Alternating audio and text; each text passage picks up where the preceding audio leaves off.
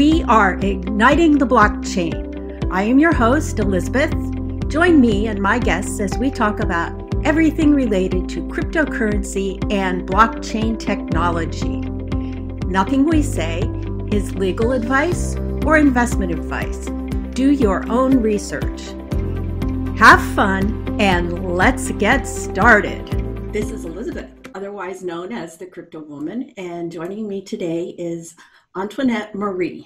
Antoinette works for YGC, which is listed as a venture capital and private equity firm, but it also builds software platforms. Is that right? Right. So we build software, enterprise-grade software, solving complex issues in industrial industries. Prior to this, probably about the time your interest in blockchain got started, you were working for nonprofit agencies internationally. Can you tell us a little bit about how that led you to blockchain and cryptocurrency? Sure. So the company that I currently work for, YGC Data, we try and leverage innovative and emerging technology to solve some of these issues in complex industry. And so that's a little bit the correlation back into my previous role, where I worked in international aid and development, and we were trying to be a little bit the renegades of the aid world, where we were trying to leverage private sector capital to deploy in emerging markets and fund emerging entrepreneurs. And part of that was taking some of the innovations that were coming out of our R&D and research labs and commercializing them and scaling them globally. And one innovation in particular was an asset transfer solution that's based on both Hyperledger and Ethereum that came out of our Nepal Innovation Lab. It's called SICA. And our role prior to my departure was to work as the commercialization arm of the products that were coming out of that lab and really help them scale out into private sector, but also to other NGOs to help drive increasing impact. Okay, and you have written about the use of blockchain technology and your visions for how it can solve problems. But there's so many people that don't understand the benefits of this technology, or both in blockchain and the transfer of funds using cryptocurrency. Could you explain a little bit about your vision and how this will particularly help emerging economies, nonprofits? Absolutely. So I wrote two articles addressing two different sides of how blockchain can be leveraged, in particular for humanitarian aid. The first is tackling the transfer of funds. This idea that, unfortunately, sometimes aid resources aren't deployed effectively, or they're misallocated, and that results in a loss of funds that are untraceable. This has negative repercussions on an INGO's brand and the confidence that brand has with its donors, which is critical to funding these really important and impactful projects.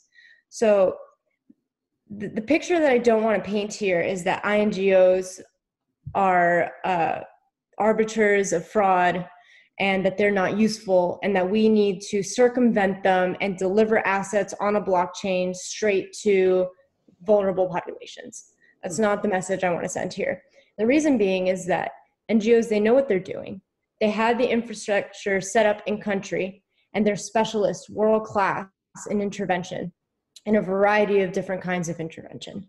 And so they are, in my opinion, the most effective vehicles to distributing resources, especially if we're looking at second tier aid, where we're trying to develop and deploy capital to help grow businesses and help entrepreneurs. You definitely need to have entrenchment in a community to understand who are the representatives, who do people trust, how can you work with government to deliver assets, what is the most effective means of response. And so I see blockchain as a way to enable trust and transparency, but to do it in a way where where the blockchain is a tool for INGOs to leverage not as a way to circumvent INGOs or a government, for example. And so I write a little bit about that, how we can have some traceability on the blockchain. And actually, I feature, or I mentioned SICA quite heavily, which is the asset transfer solution that I mentioned previously, because what they do is what the SICA team does in Nepal, and why I think it's so innovative, is really for two reasons. One, they take assets and they tokenize them so that you're not actually sending currency, but you're sending a token or a voucher that enables the end user to go to a distribution point and pick up their resources. Mm-hmm.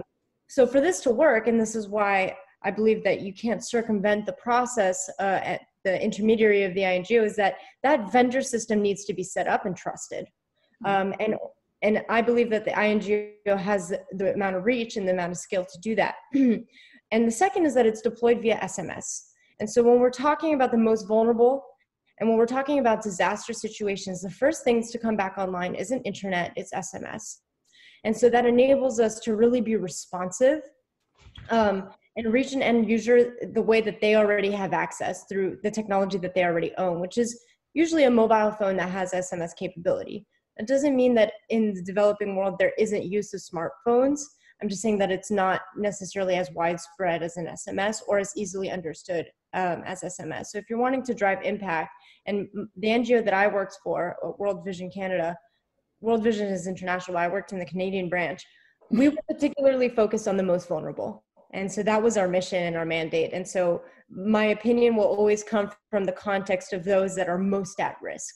So I'll give you an example. We chose not to do any of our operations from my team, Impact Investment in Nigeria, because they didn't meet some of the qualifications that we were looking for in terms of vulnerability. So their international aid, it's quite complex, and I'm by no means an expert, but what I've come to learn is that there really are different levels of risk and different kinds of interventions that need to be applied so that you're not doing more harm. And one example of this that we give often, and that I learned on my journey when I first started working in international development, is the kind of buy one, get one model. TOMS is one of the most popular examples, and I'm sure, or likely a lot of your listeners have heard of this, but the TOMS model is actually quite destructive, because what you're doing is when you're buying a pair of TOMS shoes and they're giving a pair of TOMS shoes to a vulnerable population, you're circumventing a local economy that was once thriving and employing individuals in that region. So when we have to be careful when we talk about how we're going to help or bank the unbanked or service vulnerable populations, because it needs to come from the ground up. It has to start at the grassroots, and aid organizations, especially ones with the scale like World Vision, can tap into that local network and make sure that when we're building something in partnership with community members, that we're allowing them to be catalysts for their own change. And we are just the enablers of that catalyst. We're there to provide mentorship, to provide resources, and to provide guidance. But ultimately, the way that I envision the future of aid, or that the way that I prefer to see intervention occur, is in partnership with community leaders. So they're really taking ownership and accountability for what's going on and how the intervention is being executed. You talk about vulnerable populations, and I know earlier you and I had talked about your interest in sovereign identity for the humanitarian crises that the refugees are facing. You know, that just grips my heart every time I think of some of these migrant populations and displaced people right now. But you have a way of explaining how a sovereign ID can actually empower these people in their lives in a way that I can't explain. Would you please do that? Sure. Again, by no means am I an expert, neither in blockchain technology or in the refugee crisis or humanitarian aid. But I do believe that we are, one of the biggest crises that we are facing this century will be the refugee crisis. Last I checked, the population of displaced individuals is the same, almost the same as the entire population of Canada. And so when you think about that, a country's worth of displaced people without identity, without access to a global economy, we have to start thinking about solutions that enable these people to participate and eventually either reintegrate into new countries if borders are open. Germany did a great job at this, or go back home. Well, and that doesn't seem to be an option for many people. Right. It might be extremely risky for them to do that. And especially when we're talking about refugees, these are people who are fleeing from their home for a particular reason, whether that be violence or an oppressive government. And so their identity and the necessity to protect that identity is critical. I give an example in one of my articles. We all know about the Hong Kong protests. Imagine if I'm someone originally from Hong Kong, I'm living in Toronto, I want to send money to somebody back home to support the protests. If I do that and there's no security around my identity for when I send those funds, it's not unreasonable to think, or it's not unreasonable to assume that there might be a risk that the Chinese government finds that identity, that whenever I come back home, they stop me at the border, that they put me in prison, that they freeze my bank accounts, or that they threaten my own family. And so identity is, and the ability to have a private identity is important.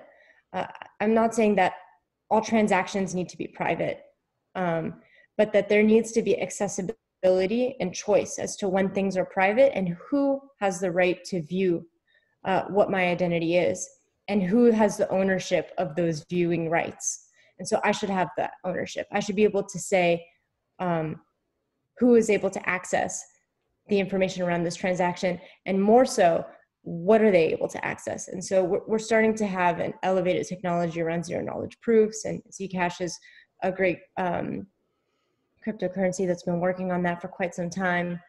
And when we're talking, so bringing this back to the refugee crisis, is the ability to not only provide them with an identity. There's some really interesting concepts that I just recently learned about called proof of personhood.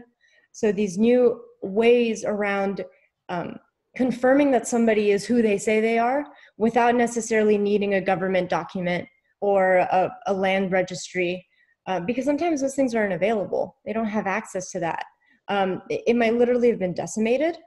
Take, for example, Syrian refugees, or they just might not be able to access that because the government's oppressive, and using that as a way to control their population. And so my article jumps into this idea of how can we enable not only self-sovereign ID. Aid agencies are already doing this with biometrics in refugee camps. I think it's the UN, but they're setting up biometric identification for refugees, giving them a form of identity. It doesn't mean that it's self-sovereign, and it doesn't mean that it enables them to participate in a global economy. And so, say for example, you enable individuals to provide services. Let's say they actually have some coding experience and they have access to a computer. And these are a lot of hypotheticals here, I'm completely aware, but let's just say that. All of a sudden they have access to providing a service. And if they can have a platform from which they can provide that service and receive funds, it's a way for them to participate into an economy, and hopefully a way for them to leave a refugee camp and integrate or reintegrate themselves back into their country of origin or into a country with open borders. And on a self-sovereign ID platform, one could also keep track of things like their credentials. Right. And that's something that I think is misunderstood often, that many of these refugees are highly credentialed people, but have no way to prove their education or their knowledge and reintegrate themselves into an economy in a way that they're used to performing. You know, talking with you helped me understand or remember some of the passion about bringing the heart into this technology. And you had mentioned once to me about the about how not having an ID really affects these people and their way that they think about themselves, even. And it's debilitating to not have an identification.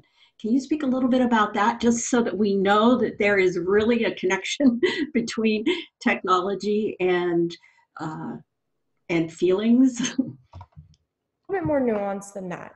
Okay. I think fundamentally, I've taken for granted, in my experience, you take for granted access to a bank account, you take for granted access to a driver's license or passport. And so when you think about having those things pulled away from you, you're left into a limbo that you didn't actually realize was there, because all of these services were at your fingertips. You're born and you have a social security number in the US. It's debilitating to a degree, especially when you're displaced, to not have identity. I was in a Syrian refugee camp when I visited Lebanon this past summer, and the family that I met with, the man was a doctor, but clearly could not be practicing in the Syrian refugee camp. But one thing that was really interesting that he did tell me, and this is why I'm going back to, we can't circumvent aid organizations, because it's just so much more complex than we think. He didn't want an identity. And the reason being is that if he had an identity that signaled him as Syrian, he might not get the kind of jobs that he's getting, these bespoke jobs, these one-off jobs that actually helped him provide for his family. And so by not having identity, there was a social contract between himself and the Lebanese people that he might be working for, where don't ask, don't tell. And that worked for him. So if you come in all of a sudden and provide identity, it absolutely needs to be self-sovereign. These issues are more complex. Another thing to consider, if he had an identity that tracked how long he's been in a refugee camp, he might not get access to particular aid services, or he might get kicked out of the camp. So it's nuanced and complex. I think fundamentally, humans have the right to an identity, and they have the right of ownership to that identity. Absolutely. But when we're speaking in terms of at-risk populations, especially those who are running from oppressive regimes or who are not in their country of origin, identity can be tricky. It can be a double-edged sword. So it's not that I don't agree with the sentiment. I absolutely do, but I approach it with caution, because it's an extremely nuanced topic. One of the things that maybe we should make sure that people understand is the difference between a sovereign ID and a self-sovereign ID, because that example of your Syrian doctor brought that distinction up. I've been talking with some people in the government here, or associated with the United States government, and we're getting close to having sovereign IDs on the blockchain, but those will be issued by the government, controlled by the government, probably not even on a pure blockchain. You know, there's definitely a lot of things to consider there. So maybe you could explain a little bit about how a self-sovereign ID works and how it actually has benefits. So in my mind, self-sovereign ID is correlated with zero-knowledge proofs. I'm no expert in zero-knowledge proofs. I have a surface level understanding of how it works. But essentially the idea is, right now, if we wanted to access our medical records, we would have to go to our doctor, and our doctor would give us access to our records. But they hold the records. That's their property. It's not ours. We need to ask permission to view those records. I remember I used to live in Miami. We used to go to this pediatrician. My whole family went there. And then one day they shut down. We had an appointment there, and everything's boarded up, locked down, and that's it. And I vaguely remember my mom having to go through this whole process of figuring out what shots we had already received and what our medical records were, because they just boarded up and left, and we had no records. Fortunately, she meticulously photocopied everything, so she had all the records. But it's not inherent. It's not intrinsic, right? we don't actually have the ability to own these pieces of what we call our identity, and then furthermore, we don't have the ability to dictate how much is being shared. And I think that as people come to realize a little bit more about privacy and just how much is actually shared on a day-to-day basis through our devices, this will become more and more important. And I hope that it becomes more conversational in its importance, but I also hope at the same time that the technology advances in such a way where most people don't even realize that their identity is being more so protected, because it should just be fundamental. It should just be like, I turn on my computer and it works, and I go on the internet and I'm on Google. Same sort of thing. I have my identity, it's mine, it's accessible, and I can share whichever credentials I want to be sharing. And they're verified, and that's up to me. So that's a little bit of my understanding. I think the medical records is something that a lot of people can relate to, because it's not obvious that you don't actually own it, but it's with all aspects of our identity, our driver's license, criminal records, all of these things are owned by a centralized source. And it doesn't mean that source is evil. It just means that we don't necessarily have our own ownership of it. So if we take it back to a refugee context or to an aid context, if that centralized organization is not necessarily friendly, then what do you do? If you want to have access to your bank account, I don't know if this has ever happened to you, but it's actually happening to me right now. I can't access one of my bank accounts because my home branch has put a freeze on it. And the only way for me to unlock this bank account and access my funds is to go back to Miami, back to my exact home branch, and talk to the manager. I've tried calling, I've tried sending my passport, it doesn't work. I have to fly to Miami in the midst of a pandemic and talk to the manager. So I have this idea of like, oh, right. So if somebody wants to freeze all my money, they can. And that's a really scary thought, to think that you might be a regular person. I like the Hong Kong protest because I think it's a really good example. When they started doing biometric identification, the idea that a government can identify you in a crowd and just freeze your bank accounts. What do you do? That's amazing that here we are in the United States and that's happening to you. And you had two very relatable instances where having control of your own credentials and your own access to your own information would have helped you.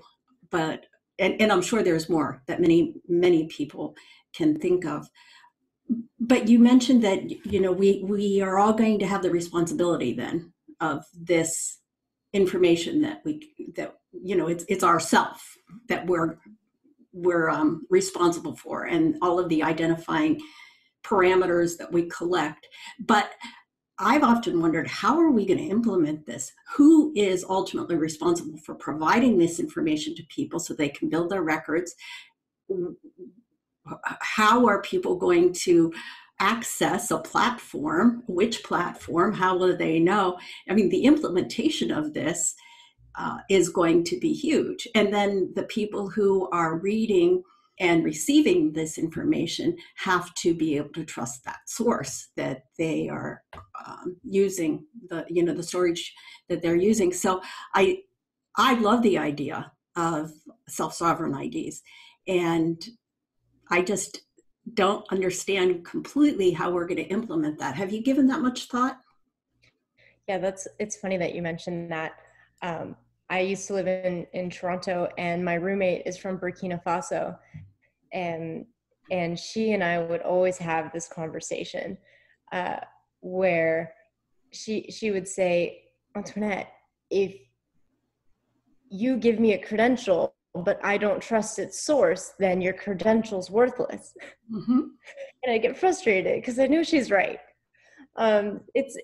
We trust a U.S. passport because it's issued by the U.S. government. Right. We trust a degree from Harvard because it's issued by Harvard. These are trusted institutions. And so you're really asking the $1 million question here is, how do we create trusted systems that can be self-sovereign, but do not rely on a single point of failure? And I don't think anybody has that answer, but I certainly don't. I, um, I haven't heard of it. I think it's a goal to aspire to. And I know that there are different companies that are working on sovereign ID, but I'm not sure how they're going to educate people to use it and, push the implementation out. right. I'll give you an example of something I recently learned called proof of personhood, that I think is really interesting. And it's it's as decentralized, I think, as you can get for a trusted system. So say you want to distribute a microloan to a community, but they don't have a credit history. There's no collateral. They can't leverage a vehicle or their home or property. And so you want to start small and you want to give everybody a $5 loan. How do you ensure that the individuals who are in that room are who they say they are, and they're part of this community? And so what proof of personhood does, there's a representative who organizes a proof of personhood ceremony and has a series of individuals who are in a room. I'm not sure if their photo is taken, but they write their name down, and this person is kind of speaking to each one and identifying them, and they provide them with a loan. And then several weeks later, the same process occurs again, and new people come in, and if they either return their loan and then they can get a new one.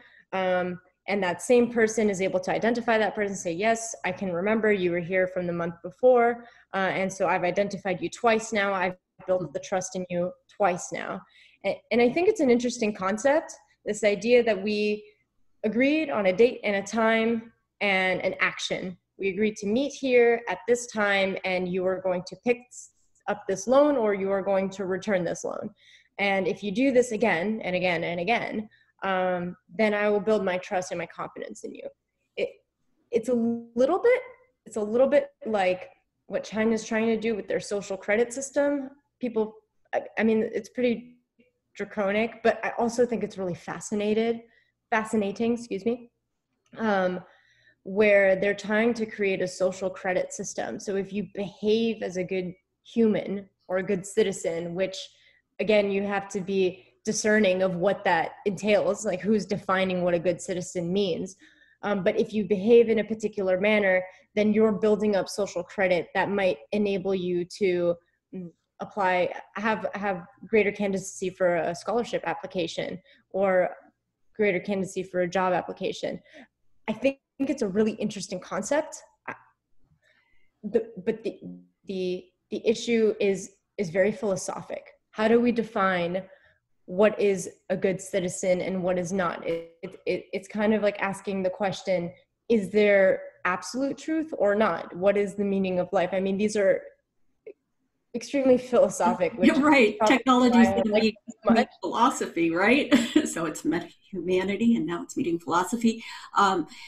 But you're right, those things are so subjective, because what makes a good citizen in China is very different than what makes a good citizen in the United States. And it varies probably from culture to culture and political boundary to political boundary. You're absolutely right. Yeah. Some of my favorite people to read about are physicists. And to me, they fascinate me because they need to be dreamers just as much as they need to be mathematicians or scientists. Mm-hmm. Physics is really about taking theories and then proving them right. But in order to prove a theory right, you have to be able to be creative enough to actually think through a theory first. Mm-hmm. And technology, especially now as we're moving towards these concepts of self-sovereign identity, is a little bit like that. Here's the technology that we have, but what is the governance structure that we're placing behind it? How much is decentralized, too decentralized, where it doesn't function anymore? How much is too private, where now we're offering illicit activity on our platform? And so much we have to address a technological concern, like, can we build this, is a very big part of the process. But after it's built, can we govern it properly? And what is good governance? That analogy of a physicist was really good, because when it comes down to the math, we're applying concrete truths to the philosophy, right? To the ideation. And that's what we need to do. We've got a wonderful visions and goals and dreams of how this can work and how it can solve problems. And now it remains to be seen how those absolute concrete technological solutions are going to be applied. Exciting times, right? Absolutely. Absolutely. It was very, very inspiring to talk to you, because it gives me at least better connection to that vision of how blockchain can help the world. I like the hashtag blockchain for good, so we'll see if we can't use that for this post. That would be great. Yeah. So if somebody would like to read the articles that you wrote, they can find those on your LinkedIn profile? Right, they can find them on LinkedIn. I'm also on Medium. Both of those articles are featured on CoinMonks. You can follow me on Twitter, TTMarieMIA. I haven't been super active on Twitter, to be honest, but maybe if I get a bunch of followers, I might do a little more posting. But every once in a while, I have these existential questions and I just have to write about them. So I always appreciate feedback. I love to talk about this. I appreciate you for having me on your podcast. Truly, thank you. Don't stop asking those existential questions. 3 or 4 times you said, I'm not an expert. We have a lot of experts. We need those people who are asking those questions and coming up with these ideas of how to use this. So keep thinking, keep asking, and keep writing. I hope we talk again soon. All right. Thanks for listening. I hope you enjoyed that as much as I did. Check out ignitingtheblockchain.com for materials referenced during this podcast and for a list of other conversations about blockchain technology and cryptocurrency. See you around the block.